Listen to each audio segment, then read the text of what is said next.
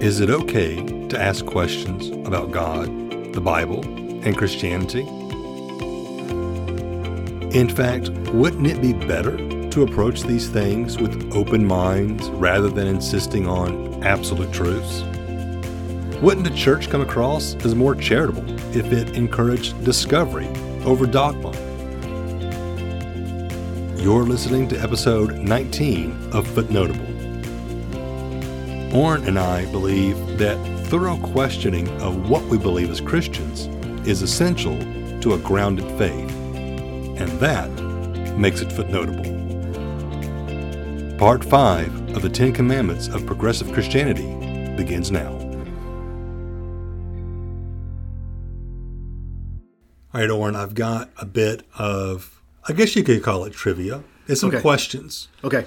And what you're going to do is you're just going to tell me if you believe this is true or not. True or false? True. It's true or false. True or false? Yeah. So the first question, these are all simple, by the way, okay? So this is not going to be anything that's going I'll to be the judge of that, Dave.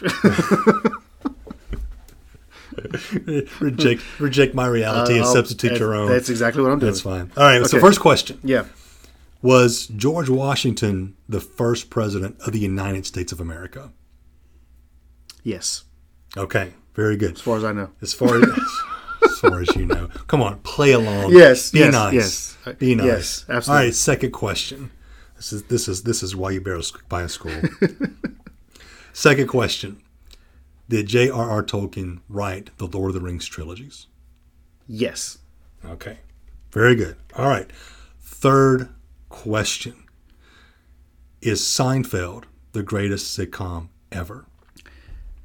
I'm offended you even have to ask that question. But yes, the answer is yes. Hands down, nothing even comes close. Okay.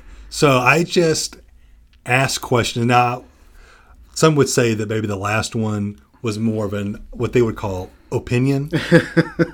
I would have to disagree as well. But these are all statements of verifiable truth. Fact. These are Seinfeld's facts. The best TV show right? ever, yes. You can go back in history and we can ascertain that indeed George Washington was the first president of the United States.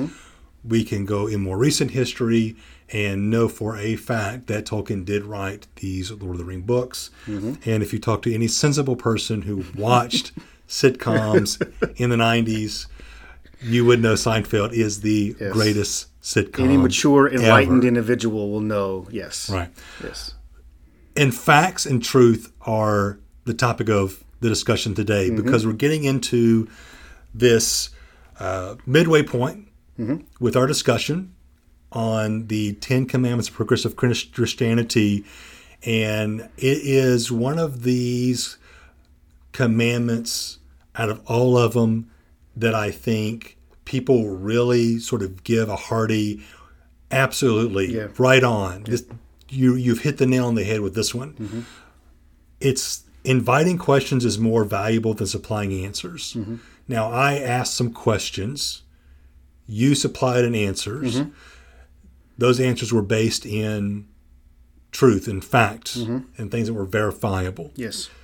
That was pretty normal. Absolutely. I mean, we would not debate the nature of these questions. We really would not debate the accuracy of the responses you gave, because we really feel that we can say with certain that these things were in fact so. Yeah. But what we're going to see with Gully as he's putting forth this question about, or this commandment about questions, is that we should kind of maybe perhaps throw certainty out the window, because certainty is more of a dogmatic thing when we want to talk about truth and absolutes and certainty. We're really just sort of pushing truth down people's throats, when what we really need to let people do, Orrin, is just, come with an open mind. Come with the attitude of a learner, someone who wants to discover. And if that is going to be the case, then can we really hold to absolute truths? Can we really speak with any certainty about anything the Bible claims to teach, or that we claim the Bible claims to teach? Right. So one of the hallmarks of a progressive approach to the Christian faith is to lean more toward questions than to answers. And what Gulley does in his book, and what Kruger answers in his book, is Gulley paints a picture of a Christian church that is free to ask questions and not to rely so much on the answers, because having definite certain answers makes a person dogmatic and eventually closed-minded to other possible truths. Yeah, because we're all on the journey, right? Right. We just need to be throwing these things out there. We're all searching, and no one can really nail anything down. Exactly. It's more about the journey than it is anything else. Exactly. So to the point at which Gulley gives the example that when he went as a guest speaker to a church, he questioned the virgin birth. He doesn't believe in the virgin birth. He said it's not necessary for Christianity. I don't think any less of Jesus if he wasn't born of a virgin, which, if we go back to chapter 1, he doesn't believe Jesus is God anyway. But he really sort of got the church stirred up because they obviously believed that Jesus was conceived and born of a virgin. And Gulley said this goes, the virgin birth goes against science and common sense, and it's just not necessary for a follower of Christ to actually believe that doctrine in order to be a Christian. You don't have to believe in the virgin birth to be a Christian. And what he ignores are the foundations of what that actually means for the Christian faith, right? And the fact that it is scripturally taught, therefore we have to believe something about it. And so Gulley's position is the journey to know God and to find God is one of questions, not so much of answers. But my response to that would always be, okay, why do we ask questions to begin with? What is it inside of a human being, a child, a 4-year-old? No, less than that. Why, a 3-year-old? Why? Ask those right? questions. Like, why do we ask questions? Why are we so inclined as human beings to ask questions? Well, it's because God put inside of us a desire for answers. We want some kind of certainty in our lives. So we ask questions. I don't disagree with Gulley's idea that we need to ask questions. I certainly support that 100%. But to just ask a question and leave it there is to look at your 3-year-old who asks, Dad, is the moon made of cheese? And you shrug your shoulders and go, I don't know. What do you think, son? Maybe. Or do you tell them the truth, right? If a college student says, I don't believe the Holocaust ever happened, what does a teacher tell them? What is he or she responsible to tell them? The truth, the Holocaust actually happened, and here's the evidence for it. And so we ask questions to get answers because answers help us find certainty, peace, and security. And again, I don't want to mischaracterize Gulley as saying that he doesn't want any answers. But the notion that questions are always just having questions and leaving them there and not providing any kind of biblical answers, I think is what leads many people to find their own answers in unhealthy places. And that's where we get ourselves in trouble. I'm not interested in just forcing a dogma into someone's life, forcing them to believe something that they're not sure of. We want you to be sure of the biblical truths. So ask the right kinds of questions, get the right kinds of answers, right? But to ask a question and just leave it hanging there and let someone figure it out on their own, I think is not only irresponsible, but it's dangerous. Yeah, they would never fly in school. Now, Unfortunately, I think we do have a culture now in higher academia where that is at times encouraged and expected because the job of the professor no longer, in some cases, is to profess. Right. They're more of a guide on this journey of education and understanding. A facilitator. They're a facilitator. Of understanding. Right. And that's historically not how education works. Yeah. I mean, if I send my kids to school and they're supposed to learn that 5 + 5 = 10, well, that's not up for debate. Right. That's a fact. It's a verifiable fact. Math is math. Yes. It doesn't change. And so if they came home and was like, Dad, the teacher was like, 5 + 5 is 12 because they just wanted to be 12. When my girls were in school in West Africa, their English teacher, who was not a native English speaker, corrected one of my daughters on the pronunciation of the middle day of the week being Wednesday. She erroneously pronounced it Wednesday because that's how it's spelled. Right. Well, here's a grown woman arguing with a first grader over the pronunciation of the day Wednesday. My daughter is a native English speaker. This teacher was not, but because she had a degree and a position, she was not going to be bested by a first grader who knew better. And it just sort of bothered my daughter that she could be corrected this way when she knows the pronunciation of the word is Wednesday. Exactly. Well, we had to sit down and explain, why there was a misunderstanding and that you need to respect your teacher. But it's that kind of thing that sometimes, unfortunately, does happen. People ask the question and the answer is just, whatever you want. But there is actually an answer. Right. And what Gully unfortunately does is he creates this caricature of the church where questions aren't welcome at all. Right. Don't ask anything. The Bible says it. That's it. You don't believe it. Tough for you. Yeah. Well, you know what? There are some traditions, unfortunately, and there are either churches within various denominations that have taken that type of unfortunate approach to engaging Scripture, where you don't question anything. Right. Bible is taught, the truth, so to speak, or the knowledge at least, is held within a group of professional clergy. Yes. It is handed down. You are to consume that, believe it, and never question it ever. In fact, there are some traditions that if you do question it, the response is you'll go insane, literally insane, because you're meddling with things that are beyond your concept to understand. That's really unfortunate. Yeah. The Bible never presents itself as a book of God's teachings that can't be questioned. Right.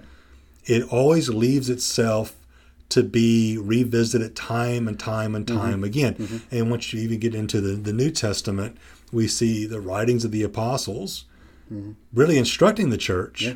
And you've got to test what's being said because not all of it is true. Not all of it is coming from God. And so you need to put it to the test. So we do need questions. And I think we've unfortunately grown up with some generations in the church that have shied away from asking questions because perhaps they had an experience where they raised their hand in Sunday school and maybe unfortunately they were kind of talked down to by the teacher. How dare you question? How could you ask that question? How could you ask that question? Of course. Yeah. So we do want to be encouraging of asking questions because one of the reasons why we're seeing some of the so-called Christian leaders, Christian celebrities walking away from the faith is they never asked questions growing up. Right. And now that they're asking questions, they don't want to look to the Bible for answers. Exactly. Because somewhere along the way, they've made up their mind that the Bible is not a source for their answers. Exactly. Yep. Their experience is a source for their answers. So rather than having the questions answered as they were growing up in their faith tradition, they came at it as an adult with no basis for knowledge, no basis for truth, and then decided, unfortunately, that Christianity can't be true. Yeah, they walk away from it because they had their Bible glasses on when they were younger. Right. They took them off one day, looked at the world differently, and never put their Bible glasses back on, so to speak. Right. And so they start seeing the world a different way, and they never go back to the Scriptures to understand them. Because the assumption is that the church already gave me everything I need to know about the Bible. Yes. Therefore, why go ask? That source is exhausted. It's exhausted. Yes. And so I need to find answers elsewhere. Right. And so asking questions is a primary part of the discipleship journey. Exactly. If you're a believer and if you're not asking questions, then you're probably not engaging with God's Word, absolutely, God's Spirit, God's people, the way that you need to in order for you to grow. You're always just staying right there on the surface, kind of at the level of Bible trivia. Yeah, sure. Yeah, so these clergy, these pastors, clergy, priests, authority figures in some of these churches are insecure about their position, and so they don't allow questions. What's good about God is He's not insecure about what He said. God isn't insecure about who He is. God isn't insecure about what He expects If He of His was, people. He wouldn't have had so much that's in the Bible actually written. Right, yeah. He had all the bad stuff and only put the good stuff in there. Like a few weeks ago, we covered Psalm 109. Psalm 109 is really hard to preach and to read and go, how does this work in my life? If God only wanted us to know good things and not be exposed to what life is really about, He would have left out a lot of the Bible. Yet the Bible exists in such a way as to show us that humanity at heart has wickedness, is depraved, and needs God's help, God's salvation. And so God isn't insecure about what He said, so we should be free to ask Him any questions we want. The psalmist asked the question, God, why have you forsaken me? Jesus the Son, hanging on the cross, asked the question, why have you forsaken me? That's a deep theological question. And there's all kinds of dogma attached to that question. We have to be willing to search it out and ask, why did Jesus cry out that prayer, that question on the cross? Right. And so questions are good.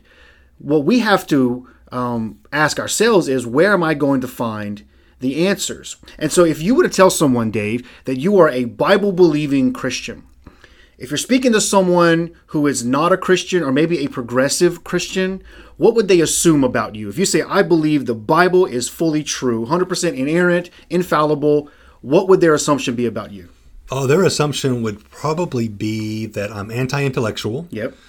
That I ascribe to a sort of pseudoscience, and that I am very dogmatic to the point of being intolerant and hateful towards a variety of people. Anyone that's not like you exactly. Anyone that's not like me exactly. You know, that I'm basically getting my marching orders from an antiquated, man-made, flawed book written by a bunch of chauvinistic racists, you know, thousands of years ago. Those are all what we call stereotypes that are actually believed about people who believe all of the Bible and not just parts of it.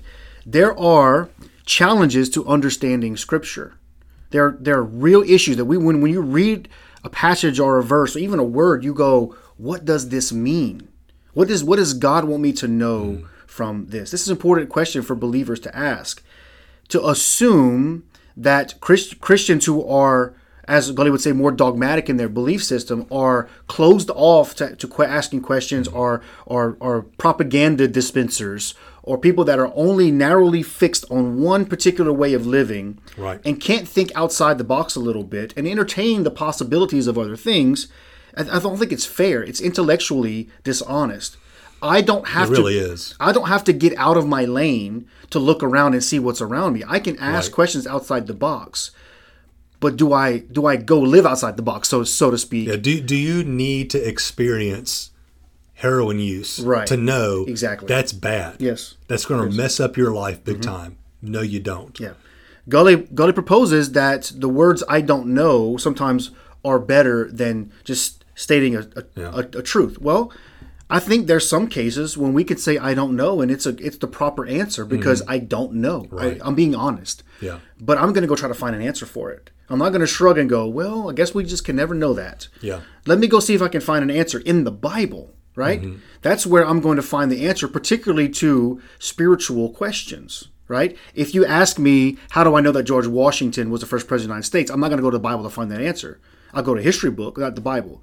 But if you ask me something about spirituality... But you went somewhere that was an authoritative source. I went to an authoritative source. A historian in multiple different places over generations of people can confirm this is true. And so I'm going to go to the Bible for questions and matters of faith, of spirituality, of discipline, things like that. And so what our source is will determine very often the depth and meaning of the answers we finally get, if we get them at all. Sometimes we ask God questions and we never get an answer, or at least not the one that we want. sometimes those questions hang for a long time in our lives.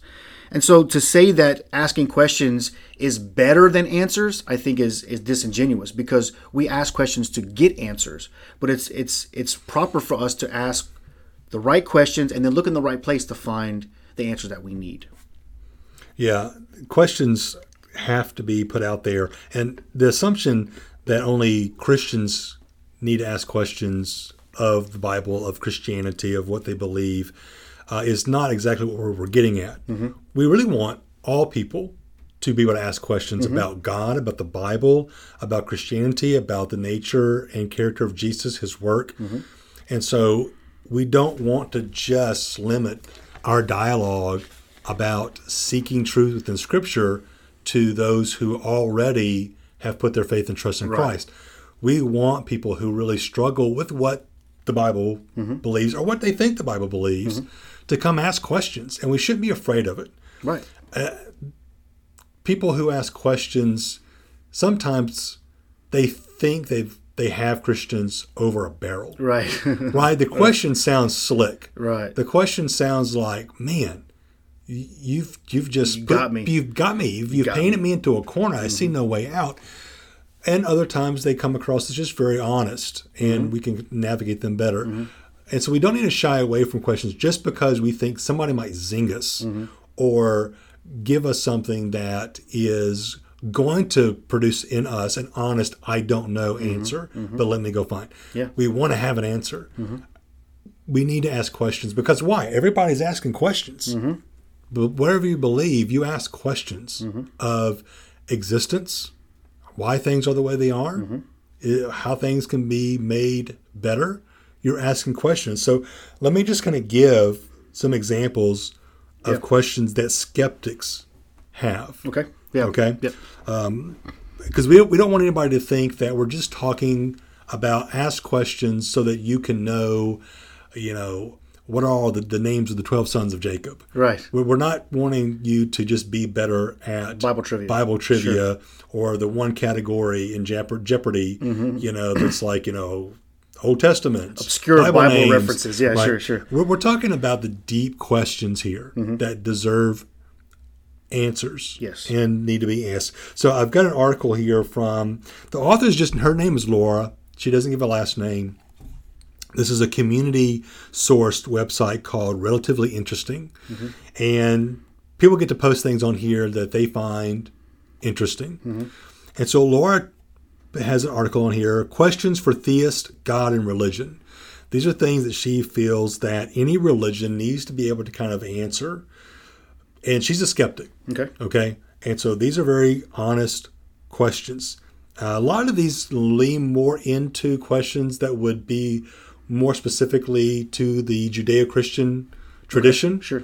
Would not necessarily apply to other religions, but the way she presents it, these are things that religion needs to be able to answer. So, for instance, if there is one God and one religion, what happens to the rest of the people who do not belong to that religion? Wow. Okay. Yeah, sure. That's a legitimate, That's a real legitimate question. Yes. If God is all powerful, why does he not just destroy Satan once and for all? Why is Satan allowed to tempt humans? Why would God even allow? Why would God even allow the creation of hell? Yeah. Okay. Again, valid questions that people don't need to be. Hey, look, sit down, shut up. We don't ask that kind of question in church. Sure. People are asking these outside the church, and they need answers. Do only humans go to heaven? What happens to young humans who die and go to heaven? What happens to a baby? Okay. Again, obviously, do only humans go to heaven is getting into possibility of animals, other creatures. Pets. Yeah. Right? Yeah. Again, we don't need to look at that as going, that's just dumb. That's a very valid question. People want to know these things. Why does a perfect God who is all-powerful and has all knowledge require us to praise him by going to the Sabbath? Should it not be sufficient for people to thank and praise the God in their own way? Why does he require praise at all? These are good questions. Good questions, yeah. They're just examples of the kind of things that when people are confronted with Christian beliefs or other issues regarding religion and a worldview that has a spiritual component to it.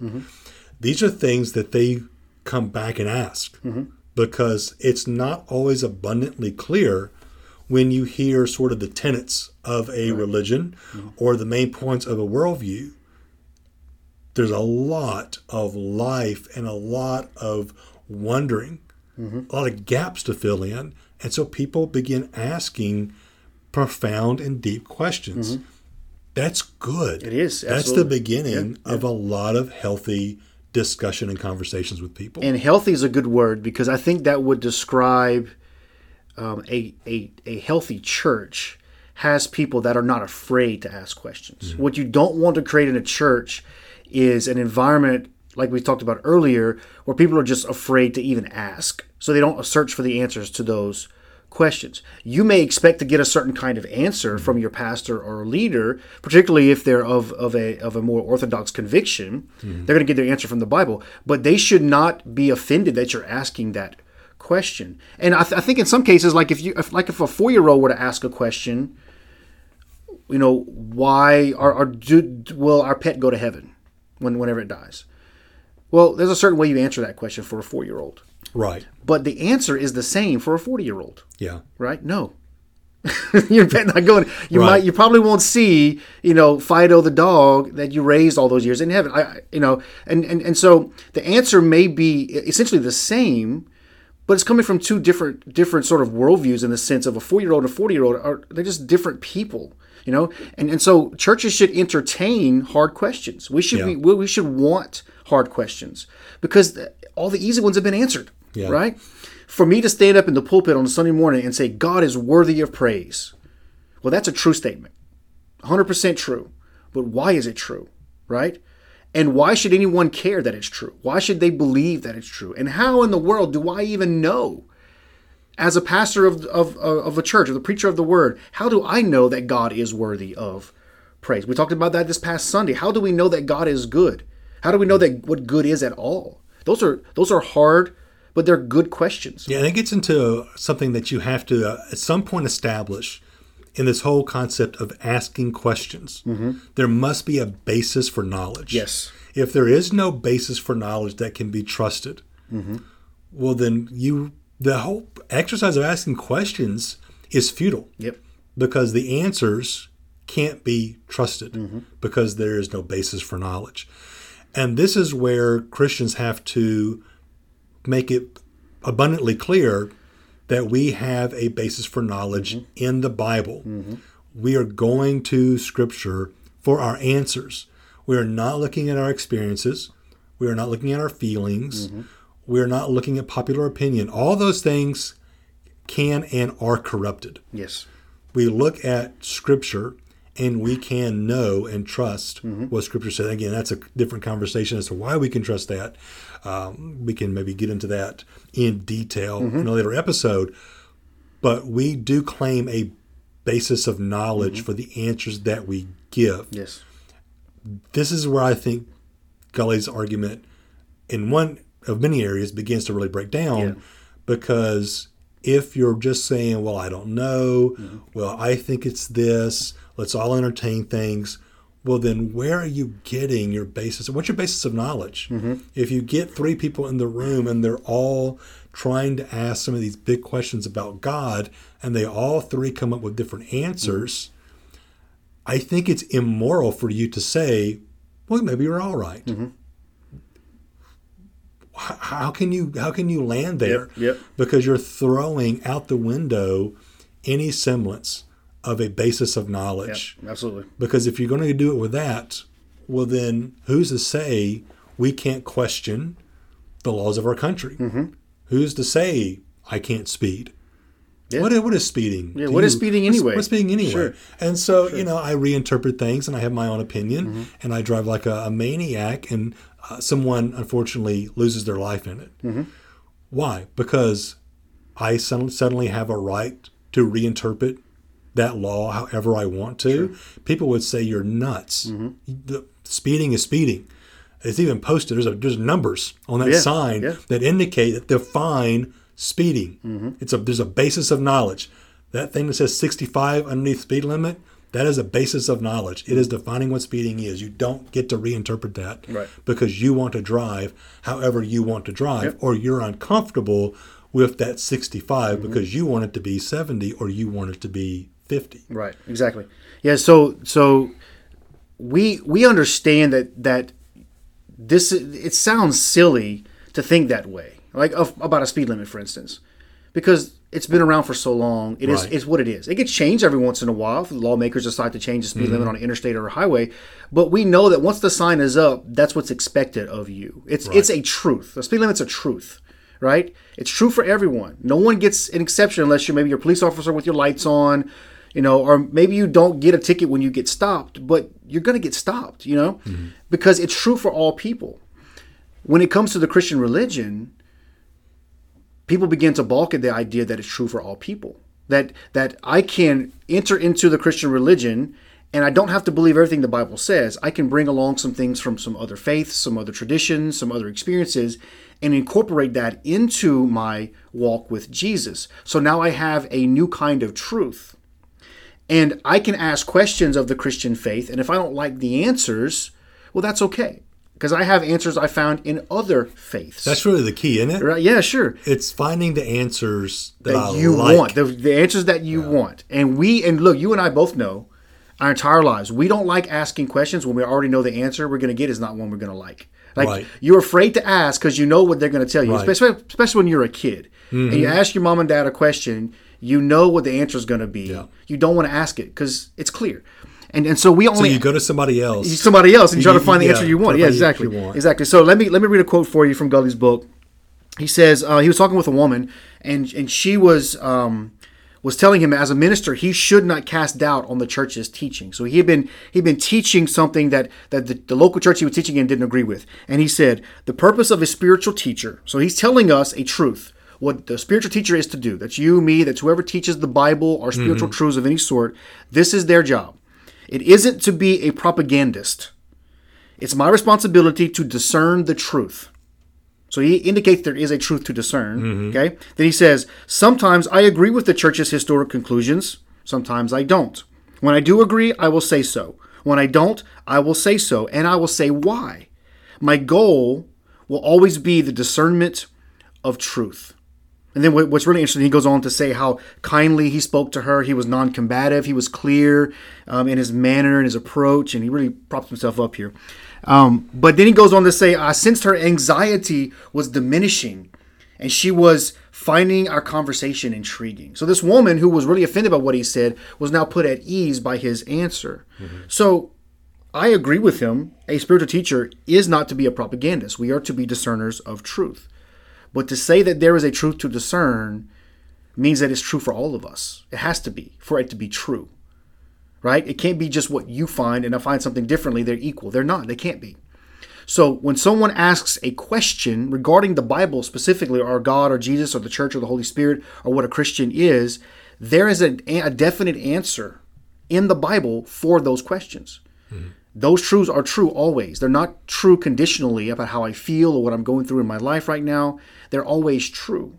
Now, for some of our listeners possibly that are of older generations, this isn't a hard concept for you because you lived in a world that understood things to be true and things that were not true. And you lived your life sort of where that was generally accepted in society. For those of you that are maybe younger, the world's different now. You can accept a number of different truths. So what's become very in vogue, particularly in Christian circles, is to ask a lot of questions and just leave them hanging there with no real answers. But there is a basis, as you said, for knowledge. Why would we want to put ourselves through the misery of asking and asking and asking and asking and never coming to any kind of truthful answer? Just sort of piling up all these questions of uncertainty, of doubt, of fear, of anxiety, and never really landing on something that can give us some comfort. Yeah. Right? Well, I think that's part of it is that the truth makes us uncomfortable. Yes. We're seeking comfort, and because we don't bother to wade through the uncomfortable part of God's truth, we never get to the comfort side of it. Like once Jesus deals with our sin and shows us who we really are. The Bible does that for us. It gives us that absolute an objective truth about who we are as people. It's ugly. It's uncomfortable. Yeah. It just kind of hurts and brings us feelings of guilt and shame. And but once you allow then Jesus to come and be Lord and Savior and to redeem you, you realize that all of the truths of God really do end in your peace and comfort and eternal joy. But you had to go through the uncomfortable parts first in order to get to those things. And I think that's where people stop, is they go, this God's truth makes me uncomfortable. I'm not looking for uncomfortable truth. I will go find truth that is immediately comfortable with me. Exactly. So because we have a basis of knowledge, because we are so inclined and created by God to ask questions, it's important that we do that so that we can have certainty. So why is it then that Gulley and others who teach like him seem to lean toward this idea that uncertainty is better than certainty? Like, why would we want to be uncertain about something? If you're crossing a bridge, do you want to be certain that bridge is going to hold your vehicle when you're crossing? I'm uncertain if this gasoline and this lit match will have a combustible any kind of effect. Yeah, sure. Effect. Yeah, if you think the chair is not certainly going to hold you up, you're not going to sit in it. If you're unsure that rickety bridge is not going to hold you when you walk across it, you're not going to walk across it. We love certainty in our lives. When you set your alarm clock at night, you should be certain that it's going to wake you up in the morning. If you don't think it's going to work, then you're not going to use it, right? People, as much as we may try to deny that we want certainty, that we like the questions and sort of the ethereal, nebulous ideas of the world kind of floating around, we're figuring out as we go, people want something certain that they can hold on to. Yeah, in all things. Yes, exactly. And so the Bible gives us those certainties. Not all of them. We don't have them all at the same time, but we can have some certainties in our life that help us live like Jesus. And we don't claim that the Bible puts out blanket statements of certainty. They put out truth statements that are certain, but they make sense. Yes. They are consistent, they are congruent, and they make sense of the world that we see. Absolutely. That's why we can trust them, because anybody can make statements that they claim to be truth and make them with a level of certainty. Just have a lot of confidence. Just put them out there. Yep. But do they make sense of the world? Yeah. So when we come to the scriptures, it's important for us to ask questions. And what that does, and what I've learned in my time as a pastor, as a leader in churches, is asking questions of the Bible leads me to the answers in other parts of the Bible, right? And so the Bible, as we often say it here at First Baptist, and it's been said other places, is that the Bible interprets the Bible. And so if you are a Christian and you have questions, go to the scriptures and ask those questions and look for the answers there. And what you'll find is they're going to lead you to other answers to other questions you may have asked in the past. It's going to lead you on a path of understanding.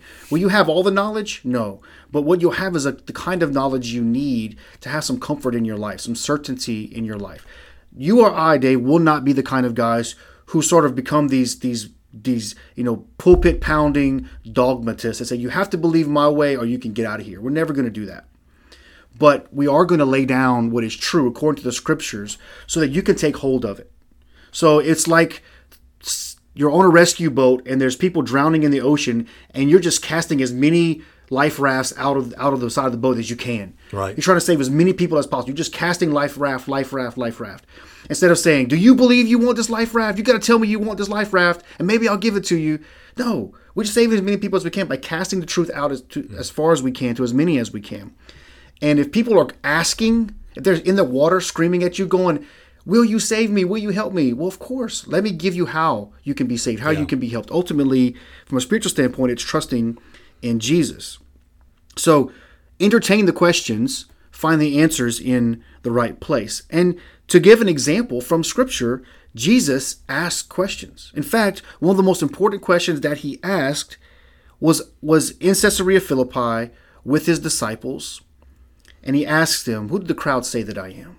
Now that's a bit of an existential question, right? It's kind of a big question. Like, who am I to the people? The people that you associate with, that you talk with, that you fish with, that you know. What's the popular opinion? What's the popular opinion of me, of me? And they'll say, well, if people think you're John the Baptist, or maybe Elijah, or maybe one of the other prophets. Jesus is like, okay, who do you say that I am? So he uses this sort of broad, sort of culturally or societal sort of general answer. And then he gets very specific. He looks at his guys and he says, who do you say that I am? And Peter makes a statement, you are the Christ, or you are the Christ, the Son of the living God. And then Jesus goes on to say, blessed are you, Simon, for flesh and blood did not reveal this to you, but it was the Spirit of God who gave you that answer, essentially. Mm-hmm. And on that statement, that you are the Christ, Son of the living God, I'm going to build my church, and the gates of hell will not overcome it. What Jesus does there is he asks a very big, deep question. Simon gives the right answer, and then Jesus builds an entire doctrine on that answer. I am the Christ, the Son of the living God. So Jesus asked a hard question, an answer was given, and it created a dogma, a doctrinal statement. Jesus is the Christ, who is the Son of God. And the church is built on that reality. The church's existence is built on that statement, that Jesus is the Lord of the church. And I'm not ashamed of that. And if anyone wants to ask me, what's the basis for the church? That's the answer, because Jesus established the church in his life, death, and resurrection. And to ask those types of questions for children, for adults of all ages, of all persuasions, of all backgrounds, is really important. We can't run away from those. We can't be scared of those answers or giving those answers, nor can we be afraid of saying, you know what, I don't know, but I'm going to find out for you because I want to know the answer to that as well. And so to label Orthodox Christians as narrow-minded, as dogmatic, sort of forcing people to believe certain things without ever entertaining questions, I think is a false caricature, as you said. It's a stereotype. In the same way that we would say that progressive Christians are all a bunch of liberal heretics. Well, some of them are progressing, and they're headed in that liberal heretic territory. Maybe they're not there yet, because they're trying to find something that's sort of opposite of what they grew up in. And maybe that what they grew up in was really dogmatic and difficult and hard on them. Yeah, some people aren't rebelling against God and his word. Right. They're rebelling against a bad culture. Experience. Yes, yeah. A bad culture. Exactly. And so we, as those who can maybe stand between those two extremes, can say, whoa, let's come back. Let's love each other. Let's care about one another. Let's ask good, hard questions, but let's give the answers from the scriptures. I think that's where we have to go back to. And to go back to Gully's first chapter in his book, where he doesn't believe that Jesus is the Son of God, is not a deity, and that it's okay with him that he isn't. We would disagree, because so much of the scriptures is built on that idea that Jesus, particularly the New Testament, that Jesus is God in person. So when we start with those kinds of truths, there's going to be a lot of questions that come with that. But as long as we go back to that truth and hold on to that sort of center of that doctrine, we'll always have somewhere solid to stand.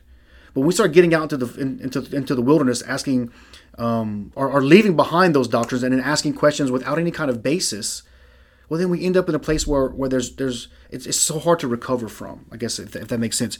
And so I'm always distraught in some ways when we approach, or when some people approach, the Bible and Christianity as this sort of vague spiritual journey with no real answers. There are real answers to real questions, but we have to find them in the scriptures and not in some culturally interpreted version of the Bible. Yeah, because there's a big difference between good theological reasoning and bad theological reasoning. Yes. And both Orthodox Christians and progressive Christians are guilty of both. Sure. Okay, yeah, absolutely. So there are times when the good questions are asked and bad answers are given. Yes. And we really have to be able to discern. Mm-hmm. And so just because you ask the question and got an answer doesn't mean you're done. Right. You need to go verify the answer yourself with Scripture, because you could have been told something that steered you in the wrong way, intentionally or unintentionally. Yep. And so we do have a responsibility as followers of Jesus to ask the questions, yes, but then to verify the answers. I don't care how much you love your pastor. I don't care how much you love your Sunday school teacher. We're all flawed people. And sometimes we just miss the mark in properly interpreting and understanding the Bible. Yeah. We need to go back always and revisit Scripture and say, is what was told to me true? Does it match with the whole counsel of God? or has it been something that's twisted a little bit or cherry picked out to justify a particular position? Yep.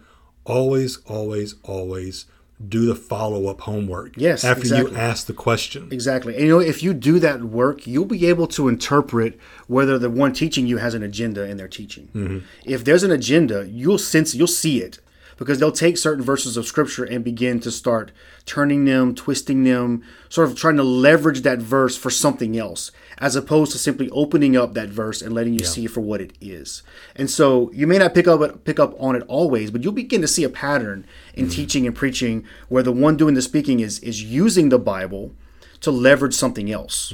Whereas you have those teachers of the Bible, and I hope I'm always one of those, that just exposes the word and just shows it and just gives it to people and lets God do the work in people's hearts. And when you do that, hopefully you'll create a culture where people are free to ask questions, but also know that the pastor is going to go to the Bible for the answer. I might use cultural references or historical references to help understand something, but ultimately, my source of truth is the Word of God, and everything comes from that, right? And so when someone says, well, the Bible doesn't speak on this issue or on that issue, well, maybe it doesn't mention it specifically, but there are principles taught in Scripture that addresses every issue in the Bible. So, for instance, to go back to our speeding illustration, the Word of God doesn't say anything about speeding.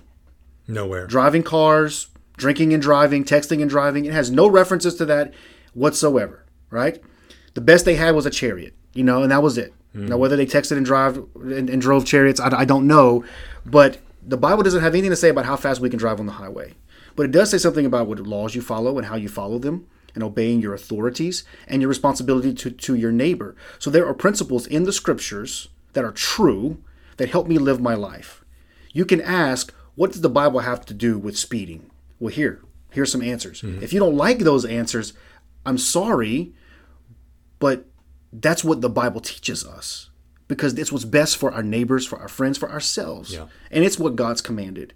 And so it just bugs me how easily the Bible can be left behind to make Christianity more palatable, more acceptable, less mean and judgmental. Well, I don't want to be mean and judgmental. I don't. But it's not mean and judgmental to stand on truth and to stand on it solidly and say, we're not going to budge from this. We'll entertain your questions. We'll listen to you. We'll have deep conversations about these things. But I'm not going to leave this basis of belief on the Scriptures. I have to, or everything else starts coming unraveled. Yeah, and that's key. Yeah. To know that things come unravel when we reject that. Why would we want to embrace a Christianity not based on truth? Yeah. Because in the end, it's just not going to function well. No. I mean, somebody's going to get burned. Exactly. Yeah. Relationships are going to suffer. Society is going to suffer. We need something that is built on truth. Yep. It was said that Christianity is a terrible hobby. It's not a hobby. Yeah. It's not something you just do in your free time. You'll be miserable. It's a commitment in every area of your life, and it includes your questions. So ask hard questions, but look for answers in the right places. All right. So if you're a member of First Baptist, or even if you're not a member of First Baptist, you've somehow stumbled across this accidentally, and you're listening and still listening, and you have questions. We're sorry. Yeah, we have questions about the Bible, about God, about any aspect, and you wanted to pose those questions. Yeah.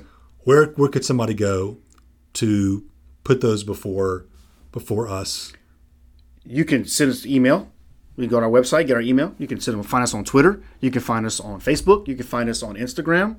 Look up Dave Rhymes or Orrin Connor or one of our church members if they're around. Throw those questions out there. You can come visit us at First Baptist. You can call us on the phone if you want to ask questions. A woman called me 2 weeks ago asking me if she was going to hell because she did some bad things in her life. We had an hour-long conversation about the gospel. I felt really good about our conversation at the end. Whatever ways that you can find us, send us those questions, and we'll try to answer them as best we can. And you know what? I know for myself, I know for Dave as well, if we don't know, we'll tell you we don't know, but we're also going to promise you to go look for an answer. There you go. Yep. So the door's been kicked wide open. Wide open. If you have questions, they're welcome. Any kind of questions. Any kind of questions. Yeah. We're not going to blush or shy away from the questions. We'll take them seriously. And I will say, during the summers, the last few years, I've done a Wednesday night series with the church called Ask Pastor Orrin. I'll let people submit questions, and some of them are really hard questions. And I study up on them, and I address them week to week. And it's been really good for our people to ask some questions that they don't normally get to ask sometimes. Right. So, all right. Next week, yes. What are we diving into? All right. Getting on the back end of these commandments. We're in the second half of the book. Gully's made some pretty foundational statements in the first half about what he believes about the Bible, about Christianity, and if the church was really Christian. So next week, the chapter in Gully's book is entitled, Encouraging Personal Exploration Would Be More Important Than Communal Uniformity. So this sort of piggybacks a little bit of what he covered in chapter 5, about being free to ask questions and kind of find the answers yourself. Encouraging personal exploration would be more important than communal uniformity. So you have a room full of individuals who have no connection to one another, any kind of uniform belief system. Everybody's just kind of doing whatever they want. This gets to the heart of what the church is. Yes. And so it's going to be a good discussion. Yes. And you don't want to miss out, because we are going to be getting into this whole topic of the church in unity and why it is important. And it's going to be a timely conversation, which it's always timely. But by golly, stupid COVID has us separated as a church. Yeah. So it's a good time to actually address this within the context of COVID-19 and why what Gully calls group uniformity, is actually not as bad a thing as he makes it out to be. I agree 100%. So we'll see y'all next week. Thank y'all for joining us this week.